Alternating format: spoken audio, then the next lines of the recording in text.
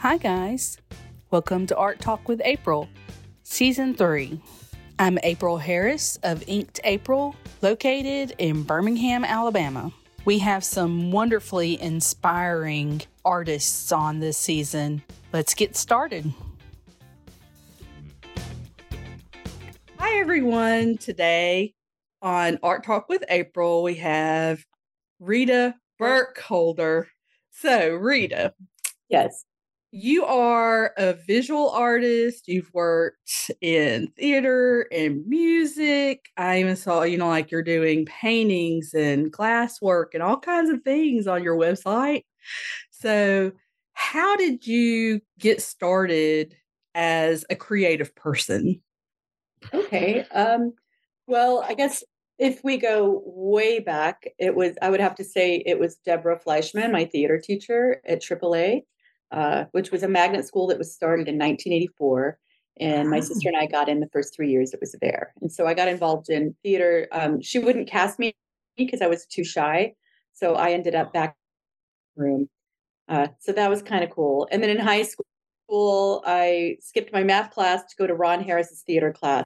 But I would have to say that I really got into art when I moved to Birmingham in 1993. So I lived in Oklahoma actually for 1 year, and I worked at an arts center, which was really cool. And I taught photography classes because I had darkroom experience from high school. So it was kind of cool. I could teach like soldiers and their wives and family how to use the darkroom or like how to frame art, things like that. And so I learned very, very quickly. And so I was teaching these workshops at this art center that I worked at. So from Oklahoma, I was 19, and then we moved back to Alabama. I was married at the time. We landed in Birmingham, and I just kind of fell in with this group of artists on the art scene there. I started being an arts educator and teaching classes to children at arts nonprofits like Mono 09 Pod or Space 111, Studio by the Tracks. And then I got involved with the Magic City Arts Connection there. And they have this really wonderful children's festival that coincides with the Magic City Arts Connection Festival. And so I became the arts educator coordinator, which meant that it was my job to find or retain artists and basically herd cats and get them to like sign paperwork to make sure they would show up to the festival and that they had all the supplies they needed. And I was required to like make them drive to Birmingham if they weren't from Birmingham for at least 2 meetings, which is very difficult. So that was kind of, I would say my arts career started out in arts education and through nonprofits and going into the schools and teaching art through small grants through the Alabama State Council on the Arts. So I had this whole art career kind of down there that I started in, I'd say 93, 94. And then I took a workshop in lamp working, which is glass making, where we make beads on a stationary torch. So you're using this really hot 1400-degree flame, you're core forming glass around a piece of like a metal wire or a rod. Yeah. And so I taught myself, well, I learned how to do that from a workshop. I bought the equipment and then I continued to teach myself. And then within 6 months, which this always happens with me, I got really good at it. And then I began to teach because the woman I had learned it from would not come back to Birmingham to teach anymore. So the Birmingham Museum of Art hired me to teach workshops. So I started a glass studio of my own.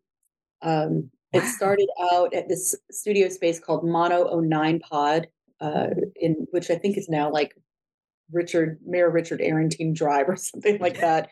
But it was this really cool old building that my friend had built out with lofts and stuff in it, and I would go in there and make my glass. And then I formed my own studio.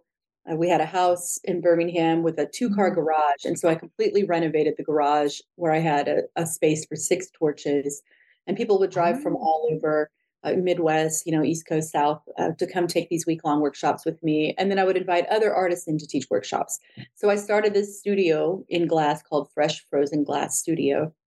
And I was mainly an artist at that point, working artist at that point, but I was still involved in these other arts education programs through these nonprofits and still working with the festival.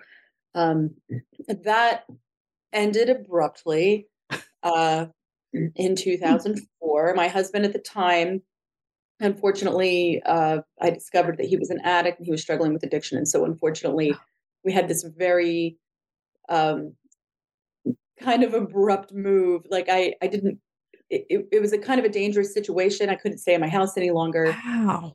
People were kind of like coming for him. It's Oh my very God. complicated. Drugs suck.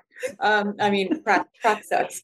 So here's this really interesting, very educated person that I was married to, um, that just kind of like fell off the planet somehow, and it disrupted our lives. And what it meant was I couldn't stay at my house or our studio any longer. Oh So man. this incident happened in like 72 hours. We had to move to Huntsville because my sister and my mother were here.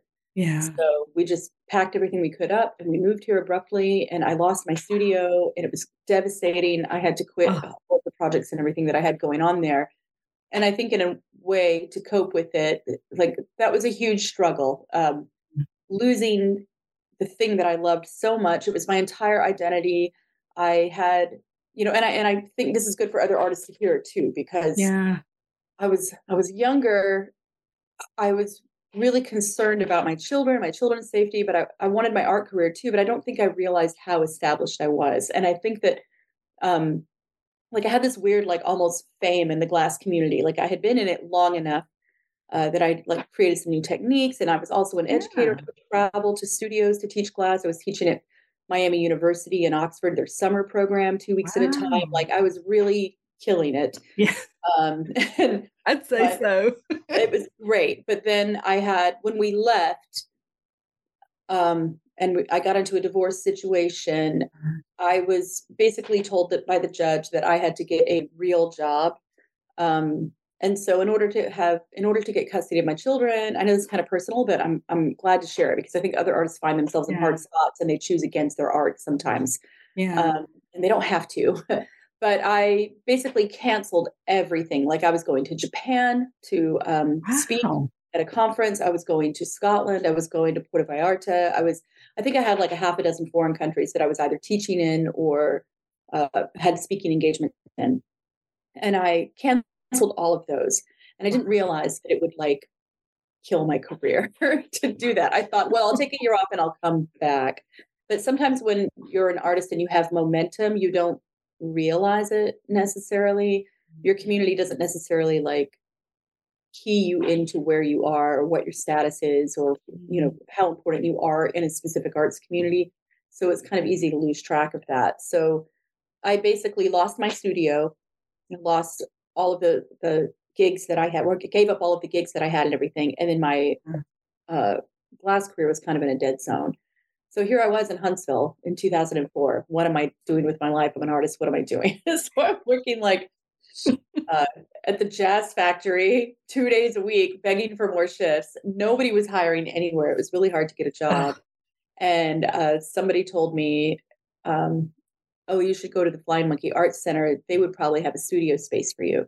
So I went over there and I met basically the founders of the Flying Monkey Arts Center, which was Kat Shearer at the time, Cheryl Carlson, Tom Moss, Beth Norwood, some really awesome creative players that really were kind of like foundational in what Yeah. the world is today. But they were on Putman Drive, Hmm. old garage, and they were like, "Yeah, you can have this space." And there was like a big wooden frame with a bunch of chicken wire that Matt Bakula, who used to work at Low Mill, he had stapled all this chicken wire so I'd have a safe space for my glass studio. So my glass studio was like one little folding table with my torch on it, and I was just like worried I was going to burn everything down. And in the background, there was like a stage that had been thrown together, and there was a theater group called Crash Boom Bang, Yeah. and they were like this weird oddball theater, abstract theater group. And so they would rehearse behind me while I was working. And then one day they came over and said, "Hey, do you want to come join us?" I'm like, "Yeah." So the next thing I know, I'm like joining this theater group at the studio. We're in a metal building. It's like July. I'm dying. I'm just like, Oh this is a no. horrible idea. Like, this is not what I'm used to, but keep going, right? Yeah. So I think what changed everything for me for the better, because I moved here in March 2004. In August in 2004, the Flying Monkey Arts Center had the opportunity to move in and occupy the Low Mill building. Yeah. Jim Hudson said, "Hey, I really want some people to be in there. I want it to be artistic. You guys have this art thing going on. I feel like we could work together."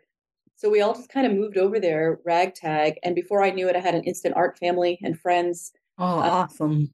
it was great. And so when we went over there, we had these like, it was almost like dog kennels, like the Flying Monkey Art Center floor was like chain link fences. Yeah. And I had a big 3 bay studio, for my glass, and I was teaching workshops there.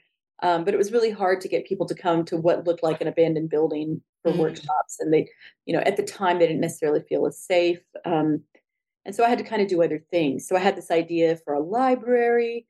So I started the Burning Nun Library, which was a community library, and then that like shifted and grew, and that actually became like the library. My studio downsized, and I was inside of the library that I'd started. I dated a guy at the time; he wanted in on the project, so he kind of came in. And so with moving over to the Low Mill, it was great because it was kind of like starting all over, but Mm. the I can't describe like what it's like to be in the beginning of something where the building was just empty. There was like pigeons and mice and like lead paint and Oh my old equipment gosh. around from the factory, like conveyor belts and but there was a lot of freedom in it, so we could Yeah. kind of do anything we wanted because nobody really cared. And so we did all this crazy stuff, like we had shows and things like that. And, the art spaces were not open to the public at Mm. that time. I think it took like, I think it was like 2007 that it actually opened up upstairs with like artist Mm. market, things like that. Yeah. It took a while. Yeah.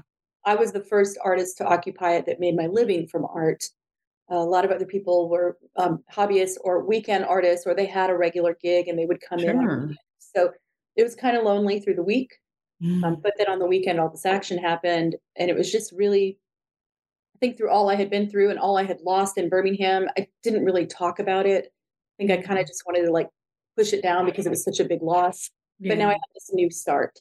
Um, and so yeah, that was really freeing, and it was nice to have that time to kind of create. And then I ended up just kind of I ended up not doing glass anymore actually, and just turned visual art and into music. So I taught myself how to play the accordion and the ukulele in that time. I started writing songs. And then I started having house shows. So I had this house show Wow. series called Rita's Speakeasy at my home. But musicians would come through, and that was because of the monkey, because they were like, "Hey, this band is playing. They don't Yeah. have anywhere to stay." And I was like, "They can stay with me." So they would come over, and we would have like jam sessions. And some of my artist friends or music friends taught me how to play ukulele, and like, you should write songs. And so I did. And um, it's kind of a crazy story because I do so many things. And when, we had Yeah. talked about that previously, like if I had to make a list, it would be like, okay, I'm a visual artist. I do painting, watercolors, and drawings. I design logos and things like that when I feel like it. I am a costume designer and stitcher and producer and seamstress. I am a musician, a traveling musician, a touring musician I want to be. Um, I'm a hot glass artist, and I'm also a trained clown. So, and I and I think this moves into like, okay, so that's how I started, and then I made it to Huntsville, and then I think as an artist, I for a long time I felt pressure, and a lot of times this comes from like family or friends or husbands or partners. Like, you need to pick one thing, you need to pick it and become an Oh, expert at it. And I think as artists we hear this a lot, and I don't know if I'm allowed to curse or not, but I call BS on that. yeah. I think that when we pick one thing and stick to it, yes, you can absolutely become a master at that. But I feel like sometimes the passion goes out of it, and not everyone is made that way. Not everyone was made to hyper focus on one thing. Um, Absolutely. I mean, I feel yeah, like so you bring that up, and just recently, well, not just recently, I guess like a couple months ago, I went to a Leonardo da Vinci show, and yeah, it's like he was like that. Like he was like inventing things and yeah, making things, like building things, and but he was also this amazing painter, and I right, mean, it's one of those things that I think somewhere along the way in our society, we've like, okay, if you're going to be an artist, then you've got to pick that one thing and just like drill down into it, and that's what you're known for. That's like your brand or your look or your feel or whatever. Yeah. And it's just not, it really, that's not the truth. So Oh, it's not. It's really interesting to me. I find that like, I feel like our culture has taken art. I feel like in America, art is not appreciated or supported for its necessity in the development of our culture. And I think because our culture is very capitalist and work oriented, that your value is tied up in the labor that you're performing or the work that you're doing. And America has this view, I think, and I find this is very much so in Huntsville, that like in Huntsville, everyone wants to consume art in Huntsville, mhm. but culturally, as a general rule, they want to consume it for free because it has been free or cheap for so long. But the problem with that is that you lose a large percentage of people that would be creating art because they cannot make a living from it. So you're actually destroying the art community by not respecting it as a job in and of itself. And I think the culture treats art as play. Yeah. So as artists, I think what has happened is there's pressure on us to focus on one thing and become really good at it and become a master, because what's happening is that the societal view of an artist is they're trying to merge it with the view of how labor is performed, right? So you have a job in a carpentry shop, or you have a job at a car dealership, or whatever it is, or you're part of defense or something like that, and you're in that job for 20 years and then you retire, right? Yeah. So I think that people treat art that way. I think also it's kind of like a weird backhanded punishment. Like, okay, fine. If you're going to be an artist, you better show us that you're dedicated and you can do this one thing and you can do it really well. Otherwise, it isn't fair that you're doing all these things because you get to play while I have to work. So I don't know. I really do think that there is a lot of pressure put on artists to just kind of like conform Yeah, absolutely. how labor is Yeah. seen. And art is labor. It's not. Yeah. I think, I mean, I totally agree with what you're saying too. And I think actually, like, it's interesting because I feel like right now, um, people are appreciating it more, or getting to that place where they can see like on the internet that there are people who are making careers out of this. Like, even though, like, say you're in Huntsville, that most people will be like, well, I don't really know anybody who's actually succeeding as an artist. So it's hard for them to imagine Yeah, that it is actually something that you could do and work hard at and be right. successful at, And so, but seeing it online, it's kind of like, oh, okay, there's people out there who are doing this Yeah, for real. Like, they're truly, you know, making their living off of whatever it is they're doing. I mean, I've seen a lot of artists who are doing multiple things, just like you are. yeah. And when you're, so to get back on that though, when you're creating, how do you go about deciding, okay, this is going to be the medium that I'm going to use for this, or is this music, or is it, Right. how do you go about that? I don't know. I've tried to like find the rhyme or reason to it, and I finally realized that the type of artist that I am is project based. Yeah. So okay, so for instance, in 2020, a lot of us were in lockdown right through April. I think it was Yeah. April, March or April. I don't remember. Yeah. But what I had on hand was I had old house paint, like not old house paint, but like if you go to the hardware store and they have the rejected paint for super cheap. Yeah, yeah. And I didn't have a lot of money, and I was working, and at work we had all of these cardboard boxes, and they had these perfectly uniform cardboard inserts. So the way that this particular painting project started, the one that I'm about to hang at the Low Mill Yeah. Arts, was you couldn't really go anywhere and shop, not really. So I had to kind of use what I had on hand. And what I had is I had been collecting all of these cardboard inserts from the coffee clutch where I worked, Yeah. they're all the same size. And then I had all of this reduced price house paint that would have just been thrown away. Yeah. And I was like, oh, this is great, like all reclaimed materials.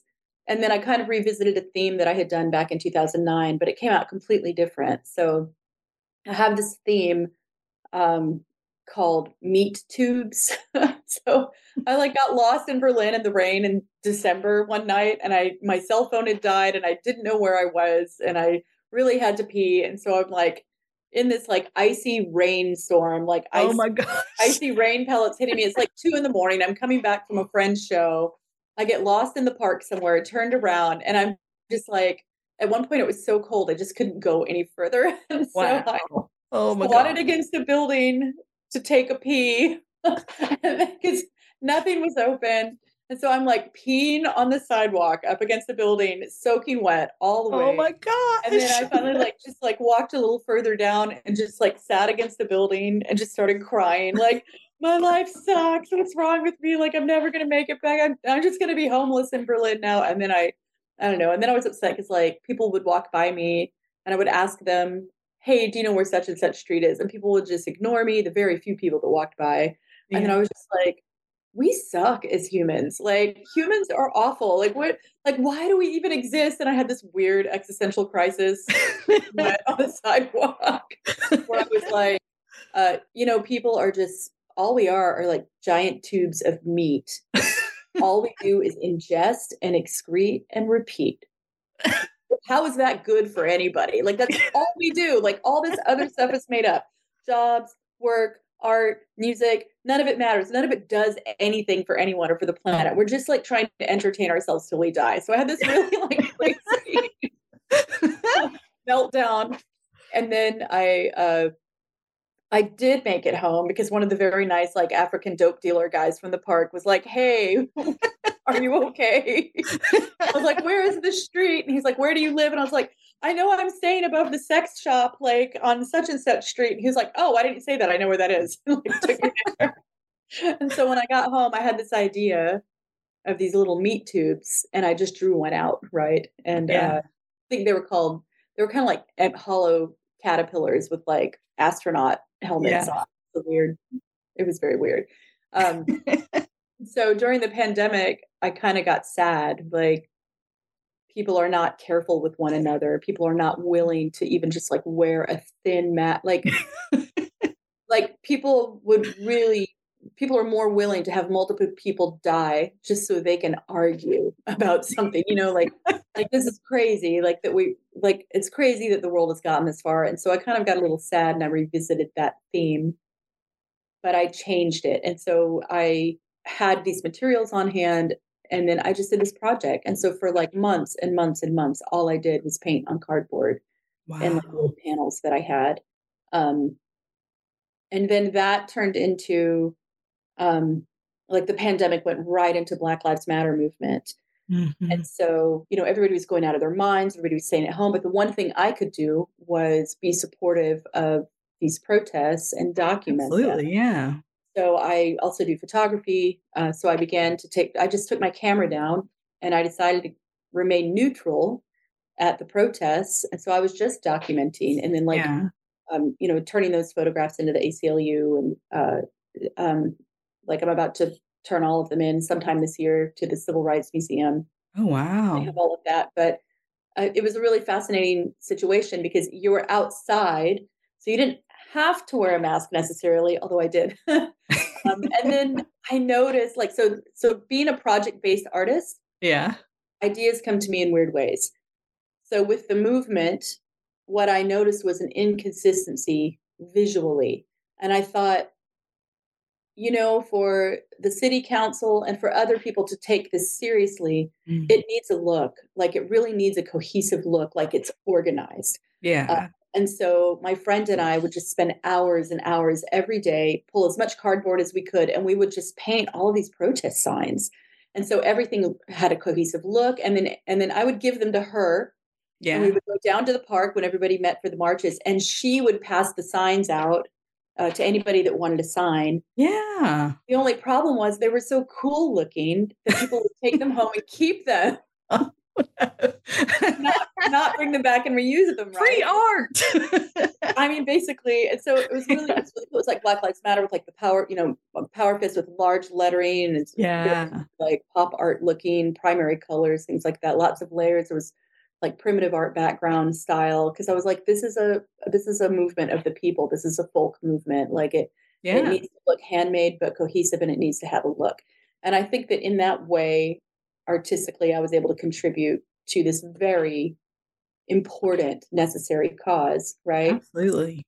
Um, and what else were you going to do? It was a pandemic. You couldn't go out, you couldn't go to bars, you couldn't, so we just literally, I worked, I painted, I marched and photographed, right? And so yeah, so I would say I'm a project-based artist, but the ideas come around in the weirdest ways, and I'm never quite Yeah. sure what's going to hit me. Yeah. But if I get a strong feeling about it, I go with it. Um, I'm currently in the middle of a project that is somewhat political because me personally, I don't, some people feel that if you're an artist, you have an obligation to get involved politically or socioculturally. I don't believe that. I think it's okay to be an artist and literally just make something beautiful, Mm. um, or just make something because that is who you are as a person. You have to produce or make something. But I personally have projects that have some kind of political commentary or sociocultural commentary, like Meat Yeah. Tubes, like like what is humanity Yeah. actually worth? Like the planet would be fine without us, right? That's fine. That's kind of a commentary on humanity, right? Yeah. Um, I'm working on like a weird, absurd project right now that has to do with bananas and protests. So that will come out this year. Maybe that's another interview. Oh, Um, it's so cool. Like, I but love yeah, that just you're a doing very that. So, like, I mean, to me, it sounds like, so you're just going along, living life. These things happen to you, and you experience things, and you're, you know, having these moments where you're thinking about life and humanity and like, what does it all mean? right. and then and then something just clicks in your brain that, I'm going to paint something to Right. represent this, which I've seen the meat tubes on your website, which are really Right. cool, Oh, thank you. and very original. And I think it's really, man, what a story. Well, the funny thing too is that people can see that and like that for what it is. It's very cute and very pretty and very like Yeah, bright I and mean, it poppy. And is. at first look, you would have no idea, no clue that that's what was behind it, right? So if someone asks, I'll tell them the story.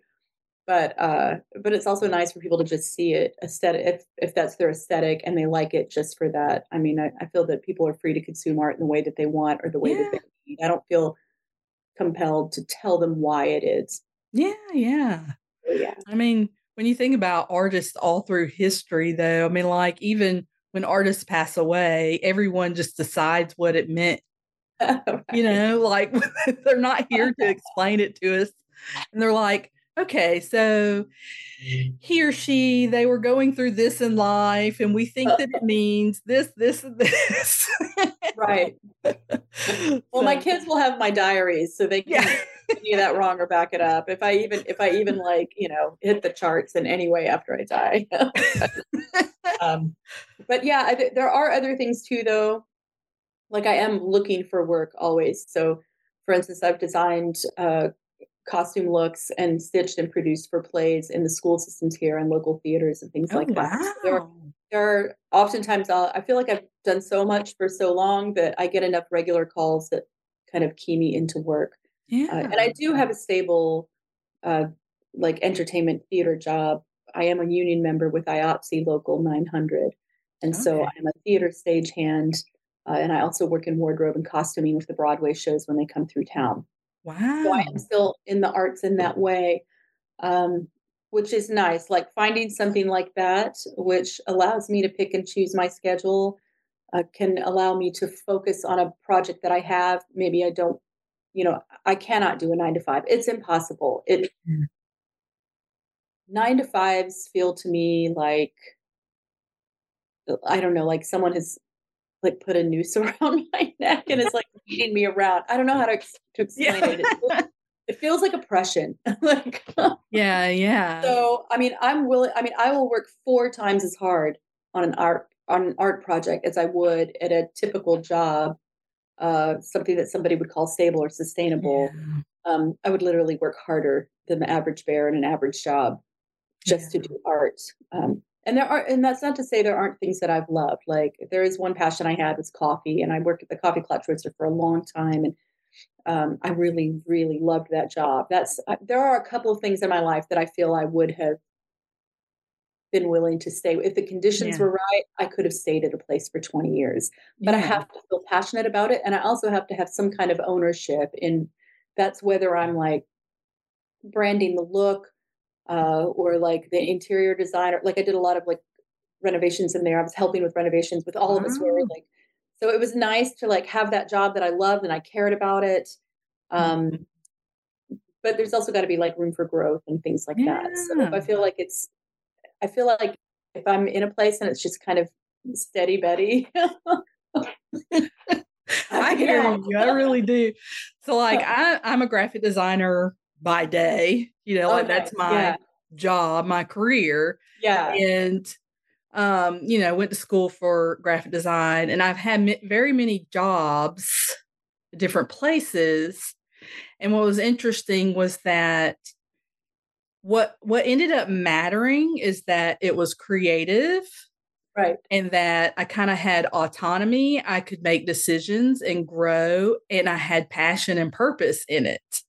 Right. If Yeah. I were in a situation where I had like a manager or a supervisor or somebody who was like squelching that and Yeah. suffocating it, Yeah. do what I say and do it now, man, Right. I would hate that job. It didn't matter if it was super creative and I loved making the things. If all of that was in the background and they wouldn't let me have ideas or some kind of passion about it, then it would Right. be, Absolutely. oh, it's terrible. I think I think too in those jobs, I'm always curious. I should start asking my friends and people I know this, like, okay, what's a job that you love that you left, and what was the last straw? Because I'm always curious to know what motivates people to move on from something, like when they feel it's time. And I have enough negative self-talk. I don't need this. Yeah. I'll just go and make art and talk negatively to myself for free. Like this is Yeah. crazy.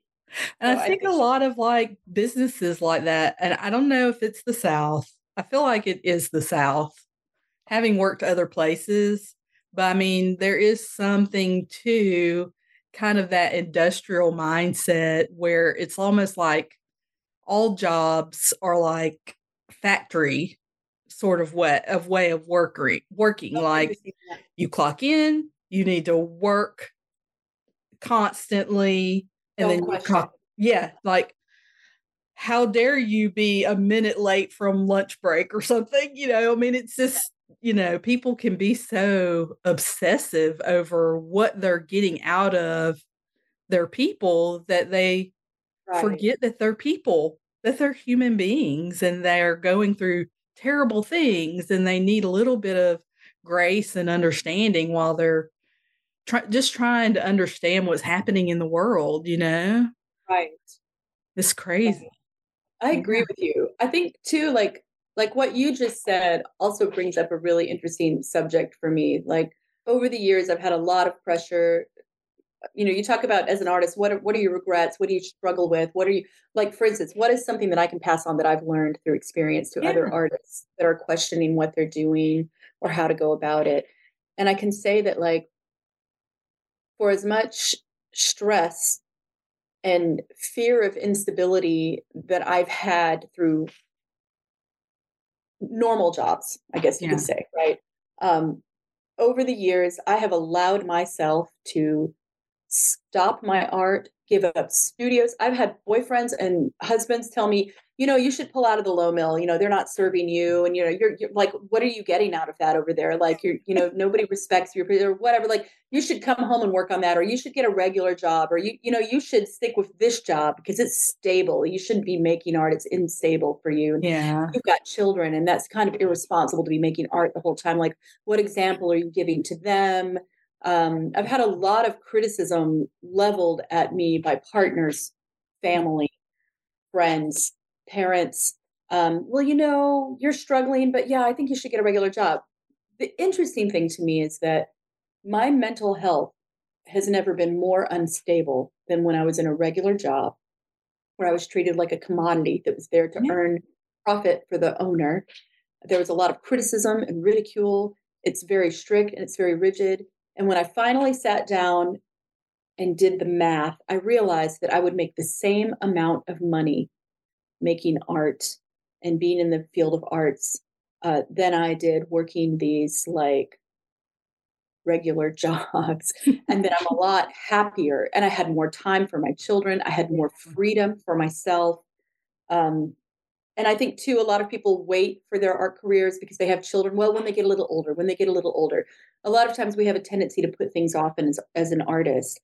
I think my biggest failing was closing a studio or stopping an art project, or one husband didn't want me to tour with my music. I'll miss you. I don't want you to go. Like I never get to see you. And so I stopped touring. Like my last marriage, that relationship was about 9 years. And I really probably produced about 25% of the art and music that I had been up to that point for someone else's comfort. So as an artist, I would say, think about it. Think about it in the long term. Okay. You look at really amazing creative artists like Connie Ulrich. She's a jeweler that's based here in Huntsville, jewelry designer. She's fantastic. Guadalupe Robinson is this beautiful, beautiful um, pottery artist. She's over at the Low Mill. Those persons are really big in my mind because they never stopped making art. And even when it was hard, they continued, right? Yeah. Uh, I would make art for a good period of time, get some criticism kind of from people that were close to me. I think there was added pressure because I had children. I was a single mother, like, you should be responsible. And I would put my art down and pick up responsibility according to these other people's idea of what responsibility looked like. People Mhm. who were not artists. Yeah. And I have had, I don't know, like a 30-year career in the arts that I have constantly interrupted because of what other people wanted. And what Mhm. I would say to artists now is, do not let other people dictate whether you make art or not, or how you make art. That is solely up to you. It is none of their business. Your finances are none of their business. Your process is none of their business. You do not owe it to anyone to pick one thing. If you're happy making five things, and one of the reasons I don't get burned out on art is because I am multidisciplinary. Yeah. So if I if I burn out, I do a big project and I burn myself out on painting tubes. The next thing I'm onto bananas, or I'm onto photography, or but I'm able, because of that, I'm able to completely throw myself into a project and make a full body of work with that medium and then move on to the next thing. And to me, I think that's so valuable. I think it's really important to realize that I can suffer as an artist and be broke and eating beans and rice and spinach for 5 years. And I will gain enough momentum that will propel me into the next 30 years. And I Yeah. see that with like Guadalupe and Connie, right? Like they kind of like toughed it out through the hard times. And now they have a whole career that is just what they do. Or you can stop and start and stop and start and stop and start for 30 years and then be almost 50 and freaking out and having like a psychological come apart because you didn't commit. And you can see where if you had just committed for a little short, brief while, 5 years is not a long time, that you would have had Yeah. a long career without interruption. So that is my bit of advice. Like, do not compromise yourself for love, for family, for what society tells you is, you know, responsible. Just throw that all out the window. And if you have children, don't buy into the idea that, you know, that your adult life is separate from your family life, because that's not true. And I think a lot of people cut themselves short, like not involving their children in their art, whether it's performance or whatever. Like I was part of a burlesque that I started with my friend Sasha, Mhm. this really cool Posy Peep show. And I would bring my children to rehearsals, and we were never naked or anything. It was like absurdist, creative clowning almost. It was really cool. It was very popular.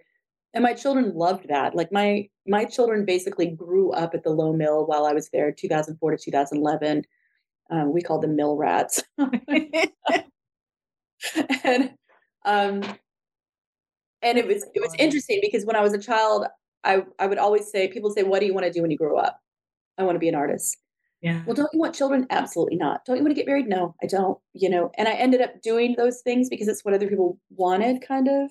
Yeah. Um, and this is also really unpopular. Like I was in an interview on NPR once, and I mentioned that I never wanted children, and everybody kind of clutched their pearls. But that's true, you know, and I love them and I adore them. But the thing that I can say is that I never excluded them from my life as an artist. And I think if you're an artist with children, a lot of artists tend to live their artist life as a private, separate, secret life, Mhm. kind of. And I think that does a great disservice to your children. And I think it was Absolutely. great that I involved them in my process. And now that they're in their, you know, mid 20s, they look back on it and they love it, and they wouldn't have had it any other way. So anything that happened at the Low Mill or in my studio artistic, I took them with me everywhere I went. I didn't Oh, get a that's babysitter. awesome. I didn't have somebody watch them. They were just part of my life in all of Yeah. it. Yeah. So I would suggest that too, and incorporate your children. Don't wait for your kids to get older to make art, because you'll never do it. I mean, I've spoken to some artists who didn't really get started until after their kids left the house and they're empty nesters or they're retired from some other career, you know. And I Yeah. think that works for some people. Yeah, for sure. But at the same time, like what you were saying, I feel like as like I'm a mom, I have a 7-year old and a 3-year old right now. So Yeah, lots yeah. lots of fun. And I'm, that's one of the reasons I'm looking around my art studio and I'm like, okay, who got into this box? Like Right? Yeah. why are these pins all over the floor? I don't understand. Yeah. But it's just to me, it's such a huge part of my own life that it's just there's no way that I could like separate it and be like, okay, when you guys go to bed, I'm going to be an artist, Yeah. nighttime or whatever, and try to separate the two. To me, it's just, I don't know, it just goes together. And children bring a whole lot of creativity to the Oh, table. yeah. Yeah, they do. I I've mean, had my children problem solve for me before. Like I'm in the process of making something and they're like, "Why don't you do that?" And I'm like, "Oh, yeah." So I agree with you. man, and it's like, there's some of the most uninhibited, creative little beings, that they can just bring so much to the parents, artists, their creative process and stuff like that, which I mean, Yeah, I really kind of, I mean, like they'll make art on the side while I'm making something, and they'll comment or ask questions and things at this point. But right. I completely agree with you on that. I mean, I think that's one of those things that I feel like a lot of mothers, in particular, have trouble like realizing that they don't have to separate the two. And, Right. Yeah. just sort of understand that, yeah, there's going to be messes. Yeah, they might get into your stash of art supplies, but you have to kind of just go with the flow, and it actually makes them better human beings to me in my viewpoint. Definitely. I think too, like, when you're a parent and an artist, them seeing that you're making art or that artist process that you spend a lot of time on there's also this thing that to me, it kind of like combats misogyny, which is like the woman's place is the mother and in the home, right? And so anything that you want to do creatively, you need to do that outside of your role as mother. And you need to carve space out separate away from that so that you're not detracting from your main gig, which is to take care of your children.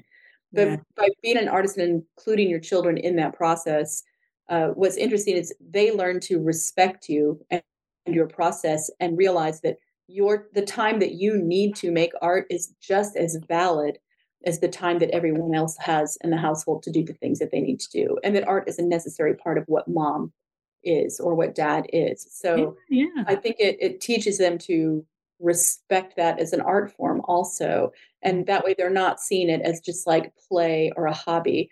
And I Yeah. think so often artists are treated as if what I have sacrificed to make art is a real thing. It's not fun. It's not playtime, you know. And I think so often people think of it as play. And I think too, I'm really like waiting. I'm kind of hoping that I feel there's been a bit of an upswing in respect for art from the pandemic because we're also shut in. So we're all like visually consuming all Yeah. this interesting stuff and art, and people had time to make it finally, Yeah. uh, which is great. But the other side of that too is I read an article recently that said in the last 10 years, we have lost 35% of artists in the United States Wow. because people cannot make a living at it. It is not supported as a living. It is seen as like a fun consumable kind of. And when people cannot pay their bills or, you know, take care of their health or things like that, because the arts are not really supported the way that they used to be, Mm. that's problematic. And so I've been telling everybody, like, do you realize we've lost 35% of our artists? Like, oh my God. Because if we lose art as a society, we are completely screwed. And we need that. Like it drives all kinds of things. Yeah. You know, it drives dialogue on sexuality and politics and fashion and the way that music is formed. Like there's so many things that art is necessary for to keep our culture moving forward, I think. So if we become static because we're losing artists, because we're not respected or we can't make a living from it, Yeah. you know, when you lose art in a society, that's when really bad things happen. Fascism, you know, like totalitarianism, like it's kind of scary to think Yeah. about. Yeah. To me, it's such a huge part of being human, to have that some form of creativity, or Right. craftsmanship or something, and when you were talking about that, and I don't mean to bring this up, but how do you feel about AI and art Oh, and interesting. music and writing? Oh my god, it's like the robots are taking up all the I mean? I mean, yes and no. I think You it's see it really as a interesting. creative tool, It's or do really you interesting because the friends that I have in Europe, we have these discussions, right? Yeah. And it's very different than the discussion with my American friends. So with my American friends, it's we're under attack. It's a threat. They're taking something from us. We're never going to make money. And I'm like, excuse me, we live in America and we're artists. We're never going to make money. Just baseline before AI. Like nobody cares about us, you know? So we're really not under any more threat than we were. So that's kind of where I'm a little bit with that. But then with my European friends, they're like, oh, this is really interesting. Like, this is something that can, when I'm having a hard time visualizing a project, I can actually use it as a tool to get to where I need to be in the tangible world where I'm creating a photograph or a painting. So it's almost like they're using it as to like structure a project. It's almost like they're using it as a skeletal form of an idea that they can't quite put together. And then they take that and they actualize it in real life without copying necessarily, but like, oh, now I have this structure for this composition or this colorway or something like that. Yeah. But they're not threatened by it. And I think that the closest analogy I can come up to can come up with when this question comes up with my arts friends and community is that when television came out, Mhm. most people were like, it's a flash in the pan. It's a passing fancy. It's too expensive. Nobody just wants to watch people live their Yeah. lives. Who does that? Crazy. Who has time to sit down and watch other people live fake lives? Like, it's never going to last. And here we are, like in the digital world with all these reality things and like TikTok influencers, like, oh, we're there, we're in it. And so I think there are people that are like fighting to stop it or regulate it. But the thing about technology is once it's here, it will not go away. Mm-hmm. And so you have to find a way to adapt. And as an artist, especially if you're making tangible goods, not digital goods, I can see where it affects the digital community, right? So if you're using Procreate to develop things, or if you're an animator or things, I get it. I understand that. But as a person that makes tangible physical art, paintings, drawings, things like that, photography, I don't feel threatened by it. In fact, I don't feel threatened by it because eventually the public will develop an eye for what AI is and what it isn't. And it will never have the value that a tangible piece of art has. And people who collect tangible, physical, tactile art will always collect that. They're not going to be swayed to AI. So you have a show coming up, and do have a show at Low Mill. Right. It's on the 3rd floor East Gallery. So if you ride up the elevator and you come out on the 3rd floor, it's right there. And that will be open February 8th through April 1st. So please come take a look, and everything is for sale. I haven't framed anything also because I feel like framing is a very personal choice. So it allows me to keep the price down and make art affordable. And one of the things that you'll notice there is I will have prices listed for pieces, but it will say things like $25 or more. So if you're a person that can afford to spend $100 on a painting, by all means, do so. But if you can't, I've kind of marked it at the lowest price that I can still like at least be reimbursed for what I've done and materials and things like that, so that no one is really priced out of it. I think it's really important that art is accessible and affordable, and that the market isn't inflated. So that is something interesting that you'll see. So if you do find something you like and you want to buy something, you can talk to Robert Daniel or the persons at the Low Mill and have that discussion with them. Wow. But yeah, I'm excited to see things on cardboard, wooden panel. A lot of it is reclaimed. I did buy some really nice German paper when I lived in Berlin this last summer. So some of my oil pastels are on some nicer paper, but there'll be more like drawings available. Yeah. That's awesome. I'm so excited for you to have that going on. Thank you. Yeah, I'm excited. I haven't had a gallery show in maybe 5 or 6 years. It's been a little while. Yeah. So I'm really proud of that. And I'm not proud of that. I'm excited for that. But awesome. Well, thank you so much for talking to me. Thank you so much for listening to this episode of Art Talk with April. For more information on this episode, join the Facebook group, The Art Lounge. Please subscribe and share.